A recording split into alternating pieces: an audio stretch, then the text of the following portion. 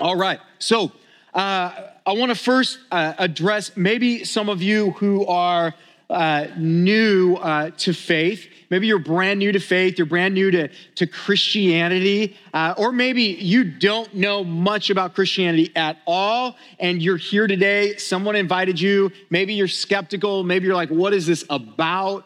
And so maybe you're at that front end spot, right, of just even information about what's in the Bible and what Christianity is. I know that we have a lot of people that attend in person and then also online who come from different faith backgrounds, and they're exploring or they're just completely new to where every time we say to turn somewhere in their Bible, they're just like, I don't know. And they see lyrics to the worship and they're just like, what in the world does that mean?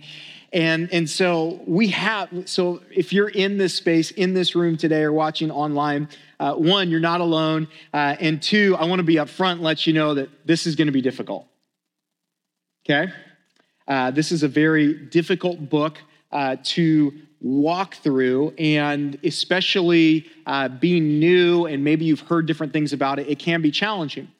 The other side is we have other people who have made it their life's mission to understand Revelation, right? Like some of you, any sermon, any book, anything about it, you've tried to get your hands on it. And so you are here as the foremost expert, other than Jesus, on Revelation. And you're here like, I want new and I want all of that, okay? So we have you in this room and online. And then we have people that are just like, I don't really know. I've been a Christian for a while. I'm kind of newer to faith. And I was just told by another Christian, don't touch that book. So I haven't, and so some of you are just like, I don't know what he's going to talk about. So, or you read the first 3 chapters and you went, okay. Then you turned to chapter 4 and you went, no, thank you. And you put it away. Okay. So there's a bunch of you coming from different places in this room today, engaging with this conversation and this topic and this book.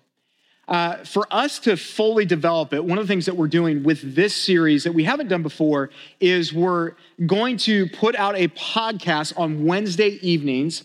And the podcast is going to be that time where we help unpack some of these things in a more robust way.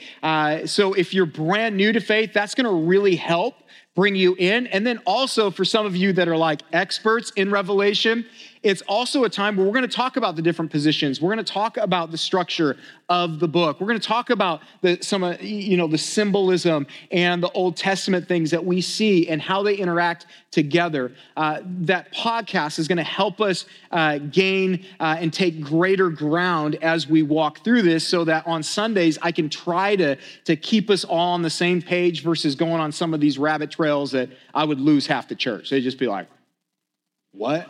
And why is that important? And who is that person? Am I on that team? What? And so that's going to be available to you. Revelation is a book that has confused and frustrated the minds of the best biblical scholars. So I want to just put that out there. Many of the brightest minds, Revelation has confused them. Many of them arrive at different points on different issues, on different symbols, on different timelines. And a lot of them have just honestly stayed away from it. Some of the best commentaries, some of the best thinkers, they don't even include Revelation in it. And it's hilarious to hear some of the quotes of how it annoys them. It keeps them up at night. And so it's this book that is difficult. And so the question is like, well, why? Why are we doing this, right? Because, some of you, to be honest, some of you, when I said we were doing it, you were just like, finally, my church has arrived. Finally, God is good. Steve finally gets it. We're doing it. I've been praying for this for years. And then others of you who maybe have trauma associated with this book, like to where some of you have been forced to watch movies. You've heard certain things. And I remember for me growing up, the book of Revelation represented one thing and one thing only: fear. Every time my parents, they would turn on some of these movies, and they were never as well done, were they? And they would all just like panic, gone, people are gone, planes are crashing, people are dying, and they're like, Revelation, Steve. You know, and it was like everything was afraid and fearful. And so I remember growing up, and even as I started to follow Jesus, I was like, keep me away from that book. So some of you have come up to me and you're like, why are we doing that book? Like, what are you doing? Like, we got a good thing going here. Why would you do that? You know? And so some of us are there. And so I really think that this is going to honestly encourage us, repair some harm that maybe has been done. And I think it's going to be an exciting journey for all of us, regardless of where you're at or your background. The word revelation, it's translated from the Greek word apocalypsis, which means to reveal or unveil, uncover, or disclose something. And so in this book, God is pulling back the curtain in order to show us something that was previously hidden or unknown. And what we see is this incredible, beautiful image of the glorified Christ in heaven. And what we also see is the fulfillment and plans of his purposes for this world and for the church. And it's so interesting how when you look at even prophecy, and in the Old Testament, hundreds of years earlier, Daniel, as he was finishing up writing prophecy, he was instructed to shut up the words and to seal the book. We see in Daniel chapter 12:4. It actually says that. It says, but you, Daniel, shut up the words and seal the book until the time of the end. Many shall run to and fro, and knowledge shall increase. But John, the Apostle John, who's the writer of Revelation, he's given opposite instructions in Revelation. In Revelation 22:10, it says, and he said to me, do not seal up the words of the prophecy of this book, for the time is near. So why? Why does he say that? Well, ever since the cross, what Jesus did on the cross, ever since the resurrection, ever since the Holy Spirit came, God has ushered in what we call and refer to as the last days. And we see this alluded to in Hebrews chapter 1. In Hebrews chapter 1, verse 1, it says, long ago, at many times and in many ways, God spoke to our fathers by the prophets, but in these last days, he has spoken to us by his Son, whom he appointed the heir of all things, through whom also he created the world. So he talks about these last days. So he's ushered in these last days where he's fulfilling these hidden purposes and plans for the world. And so that's the point, that's the purpose here, is to unveil, to reveal. John, the Apostle John, is the one who wrote the book of Revelation, and he wrote it around 95, 96 AD during the reign of the Roman Emperor Domitian. The Emperor Domitian had demanded that he be worshiped as the Lord and God. And so Christians were refusing to do this. Christians were refusing to acknowledge and to worship him as that. And so since they rejected that and would not acknowledge him as Lord and God, he brings about this intense wave of persecution. That's when we see Christians being thrown into these arenas, being murdered, crucified, all kinds of horrific things. And we see that ultimately, tradition tells us that he sent John away in exile to the island of Patmos in the Aegean Sea, which was a Roman penal colony off the coast of Asia Minor, or what we know as modern day Turkey. And so John, as he's old in age, he's the last of the apostles to die, but he suffered before his death on this island because he'd been sent there to do hard labor, and he was to die because of his witness for Jesus. Now, why is that important? Why is it important to understand the context here? It's so important to understand where the people are at that time, these Christians, these churches. See, at that time, there has been, at this point, almost 30 years of just intense persecution on the church. And I mean intense. We think we know what intense means. When you study the 30 years there and that history, it is astounding. It's remarkable, all the pain and suffering that happened. And it really began with Nero in 65 AD. Nero was an awful emperor. He was the one who literally lit Christians up on fire, just awful. And he started this incredible wave of persecution. And then, you got to imagine as Jesus followers, man, the next emperor, God, bring the next emperor. I pray the next emperor is better. But then it's Vespasian, who was the one who destroyed the temple in Jerusalem. So it just got worse. And then all of a sudden, Paul, Peter, and Timothy are being publicly executed. Now, these are the face of the franchise, right? These are those Christians. They're the ones who have written these letters. They're the ones that people look up to. And these individuals are publicly executed. And so then we get to this next emperor, Domitian. Oh, maybe it'll be better. No, it's just worse. So I want you to just place yourself in their seat, because Revelation is written to specific churches under this intense persecution. It's written to a specific people in a specific place at a specific time. See, this was written for us, but not to us. Does that make sense? Revelation is, and it's this unique book because it comprises of three different literary genres. Okay, you have apocalypse, you have prophecy, and you have a letter here. That the book is an apocalypse, it tells us that it's highly metaphorical and symbolic. Okay, so the images and symbols, they represent real truths and real things, but we get into trouble, we err when we interpret them in an overly literal sense. That makes sense? Symbols are meant to be what? Symbolic.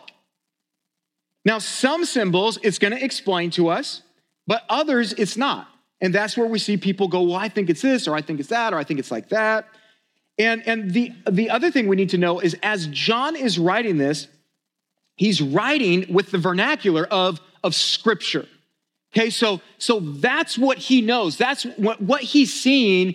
All he knows as far as words to use to put to what he's saying is from Scripture. So he's using the Old Testament. He's using words and images from the Old Testament to try to describe what he's seeing, and that's where we see that connection. Okay? And so it's always important to notice carefully the words like and as we read this. Because what these words indicate is a what? They're a comparison, not an identification. Okay? Because what he's seeing, you just need to know, he does not have the words in his language to describe it. And some of you who have read all of Revelation, you go, yeah, I get it. It's weird. And so over and over again, you see words like or as, and he's just trying to find words to put to what he's experiencing and what he's seeing. What also makes Revelation challenging is Revelation is not linear. We get different pictures. It's not in chronological order. See, it's not what happens next, but it's what John sees next. That's really important. So what we're trying to do is we're trying to look where John was looking. That's our goal. It's not to look at the news headlines and go, oh, that's where he was looking. And we see the outline of the book in chapter 1, verse 19, where it says this. He says, write therefore the things that you have seen, those that are and those that are to take place after this. See, the things that John had seen, it's going to include that we're going to look at today in chapter 1, the vision of the risen Christ, the things which are happening right now that are described in the letters to these 7 churches in chapters 2 and 3 that we're going to look at in the next 3 weeks here. And then what we see is the things that will take place after these things. And these are the prophecies in chapter 4 through 22. But as we think about, well, why are we going through this, walking through this? You guys, it's very clear God intended for us to read and to understand it because he tells us twice in verse 3 that there is a blessing for those who read, hear, and keep the words of this prophecy. That's incredible. That's in no other book in the Bible. So God intended to bless, to comfort, and encourage his people in every generation, to encourage them to be faithful, to persevere, even and especially during times of persecution and suffering. And you just got to put yourself into the setting and imagine how refreshing, how hopeful, how much needed these words were. And so Revelation had a word of blessing for the first century church, just as it has a word of blessing for us today. You guys, as I read this and I've been studying this, man, the more and more I've realized we need this book. Like, we need it. Like, it's not like this, oh, maybe we'll get there. Oh, Steve, you haven't covered it. You covered every other book. Yeah, do we? Or do we start something else? No. The more and more I went into this, the more it was just in my face. We need this. We have to have this. And look at the promise that comes with it. The blessing that goes along with it. And I think that's different. That's kind of, I think for a lot of us, it's a foreign message, to be honest, because we've never heard being blessed because of this. All we've heard is fear.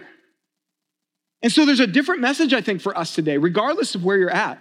And so let's start this. In verse 1, it says this: the revelation of Jesus Christ, which God gave him to show his servants the things that must soon take place. He made it known by sending his angel to his servant John, who bore witness to the word of God and to the testimony of Jesus Christ, even to all that he saw. Blessed is the one who reads aloud the words of this prophecy, and blessed are those who hear it and to keep what is written in it, for the time is near. Okay, so I mean, first line, we cannot miss this. You can miss everything else. Do not miss this. The book begins with the revelation of Jesus Christ. See, don't miss it. John's prophecy is primarily the revelation of Jesus. It's not the revelation of future events. This is the revelation of Jesus. You cannot divorce the person from the prophecy, because without Jesus, there could be no fulfillment of these prophecies. Without him, it doesn't work. He is the chief subject of Revelation. It says, first line, it's the revelation of Jesus. And so as you study this book, as we study this book and walk through it together, my heart, my prayer is that if nothing else, you get to know Jesus better. See, he's giving us this glimpse. It's a gift from God. He's given us this glimpse of the spiritual conflict that goes on behind the scenes that you and I are just walking around clueless to. And so we see, it said, this is a blessed gift from God the Father, which he gave to his Son, which the Lord Jesus graciously shares with us. And it says the things in this revelation must quickly or will soon take place. Now, this phrase occurs 7 times in Revelation, and it emphasizes imminence and expectancy. Okay? Imminence and expectancy. In fact, we looked at in Hebrews chapter 1, verse 1 and 2, how it talks about the last days. And in 1 John 2:18, we see him say, children, it is the last hour. As you have heard that Antichrist is coming, and now many Antichrists have come. Therefore, we know that it is the last hour. Okay, so that's what it's saying. And I love this from Alan Johnson. He says this. He says, in eschatology and apocalyptic literature, the future is always viewed as imminent. The church in every age has always lived with the expectancy of the consummation of all the things in its own day. Imminent describes an event that is possible any day, impossible no day. Okay, so you think about it could happen today. It could happen during my lifetime. I remember my grandfather telling me he thought it was coming. It was going to happen before his death. My dad, he and I have had many conversations about how it's going to happen. And the church throughout history has had that conversation because it is imminent. It is going to happen. We don't know when, but we know that we're in these last days. And so to make this vision, this apocalyptic vision known, Jesus sent his angel, we read here. And an angel just means messenger. And this angel was sent to the Apostle John, who's this elderly man at this stage, and he's on this island of Patmos. And what do we read? We read that God promised a special blessing to the one who would read out loud the book and obey its message. There's a blessing to those who read out loud, and it says read out loud because when the churches received this letter, that's how people could know and learn and understand is they would read it out loud for people to hear. Blessed are those who read it out loud. Blessed are those who hear the prophecy and those who respond to it in obedience. Isn't that amazing? So we're blessed because of this. See, John didn't send this book of prophecy to the churches in order to satisfy their curiosity about the future. See, God's people were going through intense persecution, intense. So often we make our persecution this incredible thing, this monumental mountain, right? And then we look and study what they were going through and we go, oh my goodness. So these people are going through this intense persecution for following Jesus. And they're just like, man, I don't know what to do. I don't know if I can keep going. I'm losing family members. And I don't know if it's going to cost me my own life. And so what did they need? They needed encouragement. And so as they heard this book read aloud, as people are sitting there and they know this very message, this relationship with Jesus, this thing could cost me my life. This could cost me my family, my kids, my parents. They're hearing this message. And as it's read aloud, it would give them hope. It would give them strength and it would give them hope. And it would help them also examine their own lives. See, what we hear, we need to obey. What we believe, we need to live out. Why? He says the nearness of the Lord's return is here, and it is meant to challenge us to live faithful lives now.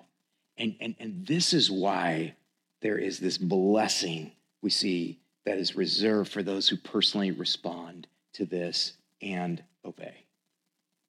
They're the ones who hear, receive, and respond and get their lives into the place that their lives need to be in, where it's honoring and glorifying God. And they're blessed in that, and they're blessed in the reality of what the promises are. They're blessed in the hope. They're blessed in what is to come. And so it's a beautiful thing if we will respond and obey. And we continue here in verse 4. It says, John, to the 7 churches that are in Asia, grace to you and peace from him who is and who was and who is to come, and from the 7 spirits who are before his throne, and from Jesus Christ, the faithful witness, the firstborn of the dead and the ruler of kings on earth. To him who loves us and has freed us from our sins by his blood and made us a kingdom, priest to his God and Father. To him be glory and dominion forever and ever. Amen. Behold, he is coming with the clouds, and every eye will see him, even those who pierced him, and all the tribes of the earth will wail on account of him. Even so, amen. I am the Alpha and the Omega, says the Lord God, who is and who was and who is to come, the Almighty. Okay, so John, he now writes to these 7 churches in Asia Minor or modern Turkey, and he greets them in the name of the triune God. And he offers praise to him, to God, who has poured out his grace on all of the believers in these areas, in these churches. And we see God is described as the one who is, who was, and who is coming. I love that. See, what we need to know about God is he is the God of the present. Okay, do you hear me on that? He is the God of the present. For churches, as they're hearing this, do you know how reassuring that was to just be reminded of? God is the God of the present. He's the God of what's going on right now. For some of us right now, our lives are chaos. We're struggling. We're suffering. We're going through all kinds of things. There's confusion. And we just need to hear that he is God of the present. He's over it. But he's also God of the past. What a beautiful reminder. Some of us, our pasts are pretty checkered. There's a lot there. Man, I know my past, there's some things that I'm just like, well, just keep that there. Very glad social media wasn't a thing when I went through my phase, or it'd still be alive, I guess. But the past, right? And I love how he's God of the past. He's God of my parents. He's God of my lineage. He's God of all of these things that were on and were happening before. And so where I'm at today, I don't have to look at and just go, why? He's God of that. And then he's God of the future. He is the sovereign Lord over all of history. And so what I love about this is I may feel like I'm not in control, but he is in control. He's in control. And what's great is he has been in control and he will continue to be in control. And so for you and I, when we get caught up and we just go, oh my goodness, what's going on? Why is this so jacked up and all that? Just remind yourself, he's in control. He was in control, he's in control now, and he will continue to be in control. Then we see the seven spirits before his throne, and I believe this is a reference to the Holy Spirit seen in his fullness. Okay, so this phrase can be understood in light of Isaiah 11:2, where it says, and the Spirit of the Lord shall rest upon him, the Spirit of wisdom and understanding, the Spirit of counsel and might, the Spirit of knowledge and the fear of the Lord. Now, it's not talking about separate spirits different from the Holy Spirit. No, this is the fullness. These are all the aspects of the Holy Spirit. And so when it talks about seven, that number, we need to pay attention to it, especially in Revelation. It's a number of perfection, completion. And so we see the completion we see the Holy Spirit in all his fullness there. And then finally, Jesus is seen. And Jesus is seen as what? He's seen as the faithful witness, the first begotten from the dead, and the prince of the kings of the earth. So he is the faithful witness of God, always. He's the first begotten from the dead. Now, it's not saying like he resurrected first, because Jesus actually resurrected people, and before that, some people were resurrected, but he takes preeminence over anybody else that has ever resurrected. And he is the ruler of all of the kings of the earth. Now, how reassuring would that be if you were sitting here under Roman power to hear those words? That he's over that. He is over him. He's over that king. And some of us, we need to hear that today. He is over our leaders. He's over all of it. And then I love the next part. He also loves us and has set us free by his blood. He loves us and has set us free by his blood. I mean, you cannot miss that. That is just the gospel being dropped right into there. That he loves us and he went to the cross for you and for me. And then lastly, we see Jesus made us a kingdom, priest to his God and Father. In 1 Peter chapter 2, verse 5, he calls us a holy priesthood. And this is that opportunity that we have as Jesus followers when we receive him as our Lord and Savior, where we now have been granted this privilege and this access to the Father, which is remarkable. We have the ability to sacrifice, to bring worship and praise to him. And then we see in there this call to behold, it says, or in verse 7, or to look. And what this is a call to pay attention. To pay attention to what? Well, there's a pretty big thing next, isn't there? Jesus is coming with the clouds of heaven. It says, pay attention. Jesus is coming with the clouds of heaven, and the whole earth will see this. Like the whole earth will see this. And then what's next is like, man, this is rough. I don't like this. It says, and then there will be great mourning. Behold, he is coming with the clouds, and every eye will see him, Even those who pierced him and all tribes of the earth will wail on account of him, it says.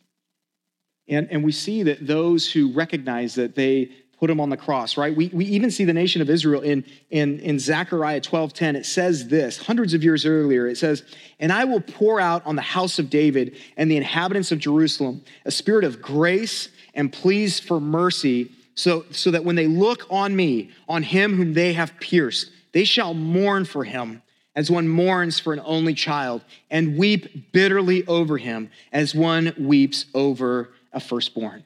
So the nation of Israel is gonna just weep. You're gonna weep over this, and it's gonna lead what we're gonna read later. It's gonna lead them to repentance, which is incredible. It's gonna lead repentance in other people as well as they see him. But for the people scattered around the world, for most of them, it's not gonna lead to that. It's gonna be mourning over the doom that they see represented in Jesus. But don't miss what John says. What does John say after saying that? He says, "Even so, amen." See, if you want to talk about a camp you want to be in, that's the camp. The even so, amen camp, right? How is he able to say that? How is he able to do that? Well, he's embraced, he's listening, he's responded, he is enduring for the sake of Christ. And so he's like, come now. Even so, amen. And then God says this in verse 8. He says, "I am the Alpha and Omega, and the one who is and who was and who is coming." And once again, he's declaring he is the omniscient, he is the all-knowing, eternal, everlasting God, unlimited by time. There never was a time he was not, and there will never be a time where he is not. And then lastly, he is the Almighty. He has absolute authority, control, and power. And you just go. And so we read in verse 9, it says this, "I, John, your brother and partner in the tribulation and the kingdom and the patient endurance that are in Jesus, was on the island called Patmos on account of the word of God and the testimony of Jesus. I was in the Spirit on the Lord's day, and I heard behind me a loud voice like a trumpet saying, 'Write what you see in a book and send it to the seven churches, to Ephesus and Smyrna and to Pergamum and to Thyatira and to Sardis and to Philadelphia and to Laodicea.' Then I turned to see the voice that was speaking to me, and on turning, I saw 7 golden lampstands, and in the midst of the lampstands, one like, just making sure you're still awake.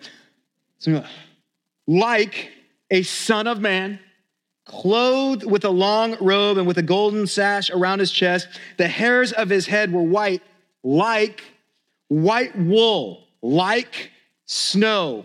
His eyes were like a flame of fire. His feet were like burnished bronze, refined in a furnace, and his voice was like the roar of many waters.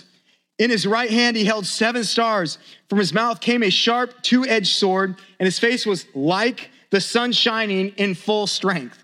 When I saw him, I fell at his feet as though dead.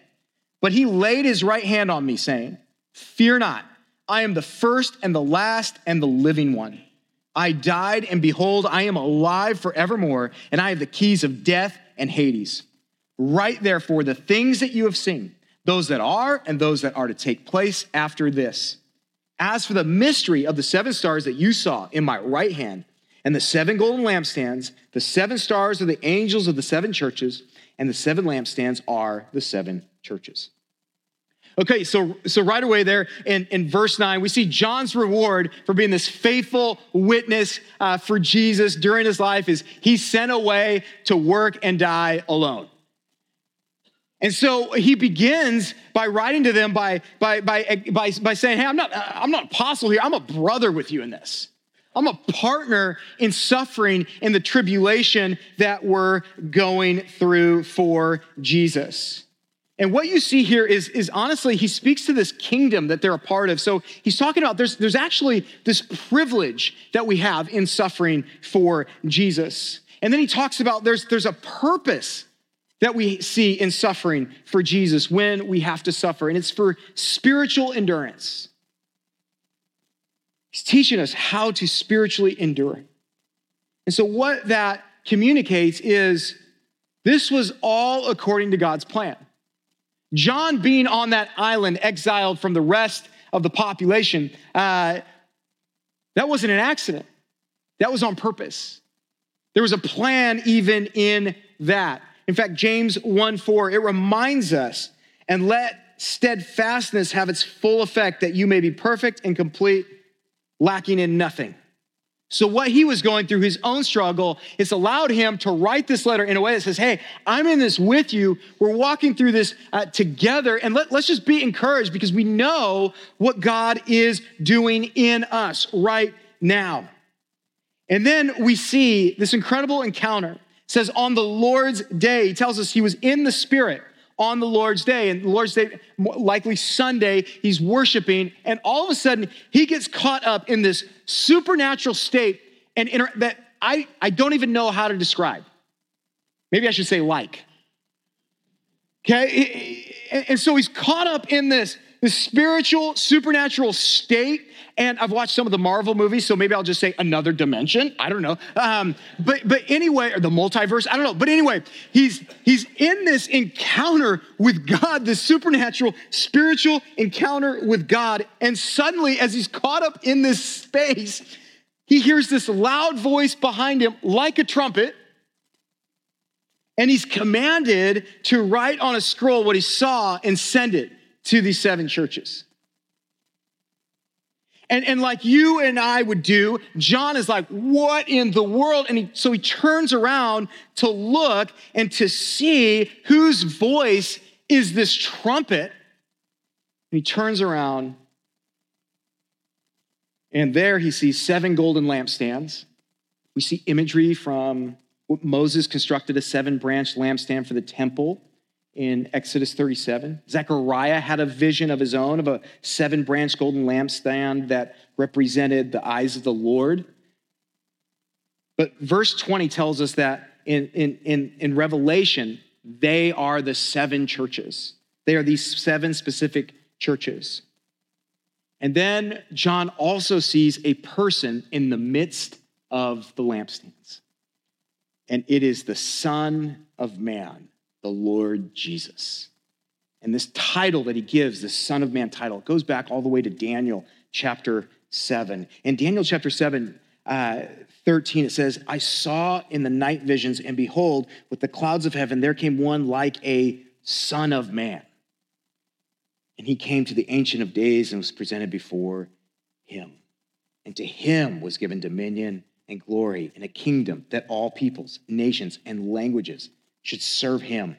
His dominion is an everlasting dominion which shall not pass away, and his kingdom one that shall not be destroyed. So this is the Son of Man title that we see him use. This is Jesus's favorite self-designation, right? Some of you have a title that you like to be called by. In fact, some of you are a little anal about it, and you will correct people. I remember I had a friend, and he got his doctorate, and he would not acknowledge you unless you said doctor first. And I was like, dude, you got to let that go. I mean, congrats. Do you want more claps? Do you want more well done? But he was like adamant, right? And for some of us, it may be a name, a nickname, a way you want to be addressed, right? And Jesus, this title, Son of Man, it occurs 81 times in the Gospels. It is his favorite way of identifying himself because it identifies him as the heavenly Messiah who is also human. And what I love about this, and we can't miss this, is notice his location is among the lampstands. See, right, he's right there with them. See, what this communicates to us, what we see here is he is in the midst. He's very much a part of what's going on in these churches. He's in the midst of them. And so how does that encourage the listeners? How does that encourage you and I today? It tells us that Jesus is not disconnected from this church. He's in it. He's amongst it. He's operating. He's working in our lives collectively together. And as the listeners are hearing that Jesus is right there in their midst, they're reminded of that promise that he would never leave them or forsake them, that it's actually better that he goes away. And so they're hearing that Jesus has an active role in their lives even right now, and it's encouragement. And for you and for me, in the crazy, chaotic space that we're in a middle school gym, by the way. Yeah, process that. I was back in my green room, which is a middle school boys' locker room, feeling like a diva, and as the smells were just penetrating, and we see that he's in our midst. He doesn't care what it smells like in here. He's in our midst. He's at work, and they're hearing this, and man, their lives are rough. It's difficult. They don't know if they can make it, and they're hearing he's right in the middle of all they're experiencing. And then we just see this moment that John has as he's confronted with the unveiled glory and splendor of Jesus. And what John saw, words only can try. The unveiled, glorified, and exalted Jesus. And in his clothing, we see our priest. The clothing is that a priest would have worn in the Old Testament. His appearance that we see, his hair, his eyes, the penetration, his voice like the waters. And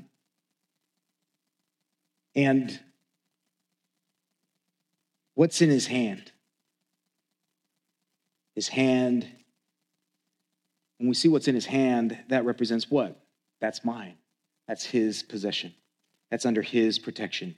And what we see is the 7 stars are his servants who are protected. Now, he identifies them as angels who have a specific relationship to that church. Many believe that they represent the pastors of each church. I would love to believe that because I think that just sounds awesome to imagine myself being there. But we have to move some things around to make that work. So we'll just stick with what it says. But regardless, they belong only to him. They're his. You're hearing this, you're being persecuted, you struggle, your faith, your doubts, all these things. And what you need to hear, you belong to him. He's got you in his hand. You are under his protection. Nobody can protect you and I like that. There is nothing that we have to fear. There is nothing this church should be afraid of. He's in our midst. He has a hold of us. And so as chaotic as even these last 3 years, whatever they are, have been, and move after move after move, and all of this, and whatever happens with me, we have nothing to be afraid of. Absolutely nothing. We are in his hands. Man, does that give me confidence. Man, does that just allow me to freely worship him and go about my life and my day in the midst of opposition. Because I'll tell you what, guys, it is becoming more and more difficult and more isolating to follow Jesus, isn't it? I mean, it just is. He's got us in his hand. You see, the sword is the word of God. It's divine in judgment, power, and authority. And we see that when John is looking at him, John just drops like a dead guy. Like he just drops. And then Jesus lays his hand on him and said, "Do not be afraid. I am the first and the last. He is before all, and he is after all. All is under his sovereign control. He is the living one," he says, declaring, "I was dead, but look, I'm alive forever and ever." And I love how it says, it talks about death and hate. See, what they looked at was like death claimed the body, but the soul, the spirit went to Hades, or you see the word Sheol in the Old Testament. But what you need to know and understand, what Jesus is saying here is that doesn't happen unless I say so. Are you seeing this? Like you want to talk about a power play? He says, I have the keys to death. I have all of the authority. He holds the keys of death and Hades, and he alone opens or closes that door. Some of you have kids that are getting close, like your kids probably, if you have them, they're looking at you like, I want to drive, right? Even my little ones, they're young and they're like, hey, can I drive? And they're little, so it's easy to just go, no. But some of you, your kids are starting to get there, right? They're starting to like look and you're like, oh no, our eyes are starting to align at the right level, right? And they're growing. Some of them are like shooting up and you're feeling threatened and you started working out all over again and all this. But you see this and all of a sudden they're like, hey, can I have the keys? And you're like, and for some of you, they're not at that age yet. And you're like, no. What are you doing there? I've still got authority, right? You're demonstrating, I still hold the keys. I still got the keys. Jesus is saying, you should have no fear of death or whatever is to come. I hold those keys. And so if I fear death, if I'm sitting there paralyzed by all these events, all these things that are happening, what I've essentially said is, no thanks, give me the keys and I'm where I'm at. And say, instead of saying, no, he alone has the keys. And then in verse 19, we read those incredible words. And here's what is so encouraging about verse 19. This is what is what I love about it. What it's telling us is he has a plan. He has a plan. Okay, now you type A people, you're just like, oh, let's go. There is a plan, because man, it didn't seem like it, doesn't feel like it.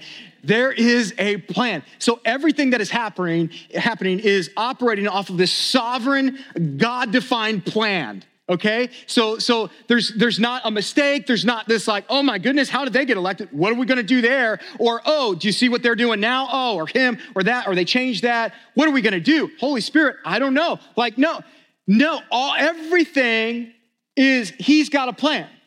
So everything that was going on and happening, everything that is, that's happening, that's going on, everything that will be today and tomorrow is all in accordance with his plan. And so with that is what? Just this like, man, okay. He's got this. He's got this. He's got me. And then he finishes by informing them that the 7 stars are the 7 angels of the 7 churches and that the 7 lampstands are the 7 churches we see in chapters 2 and 3, which I cannot wait to go through in the next couple weeks. You guys, Revelation rightly understood. It had a word for the first century church. It's had a word for the church throughout history, and it has a word for us, the church, today and for the church tomorrow. And at the heart of that message is this. We must get to the place where we're once again, or maybe for the first time, gazing upon the exalted and glorified Jesus Christ. We have to get to that place where he is there. We have to get to that place. The word is that he is there in that place right now. And the word is he has wonderful and marvelous and perfect plans that he's orchestrating right now in our midst, and that will come to pass. It will happen. And so we can sit here and receive this message knowing that Jesus is in this place, in this glorified spot where John is given a glimpse. He doesn't even know how to describe it. In fact, he just drops over like a dead man, and then he tries to describe it, and then he is caught up in the wonder of that and the reality that Jesus has this incredible plan for all of us. And so we sit here and we realize, man, if I could just receive that, it's like, yeah, you will be blessed if you receive that. That's the promise of the book. If you receive what is written here, you will be blessed. And I don't know how we could think otherwise, right? Because what we're hearing is he's not outside of the church. He's walking amongst the church. He's a part of this. He's involved. We don't have to fear time anymore, right? I mean, he's the first and the last, he says. So what am I complaining about time? I don't have to fear life because he's alive forevermore. And I don't have to fear about dying. Why? Because he holds the keys to it. And so what we need today is a new and a fresh awareness of who Christ is and his incredible glory. This is, as verse 1 tells us, this is the revelation of Jesus, and we need this more than ever. If we're going to be faithful, if we're going to walk through this together. Amen? And I just pray that you go along this journey with us, because it's going to be more and more exciting as we walk through this. But right now, let's just get caught up in that. In the glory of Christ, and what we read, and the encouragement, and the blessing that flows from that. And let's sing in response and worship. So let me pray for us.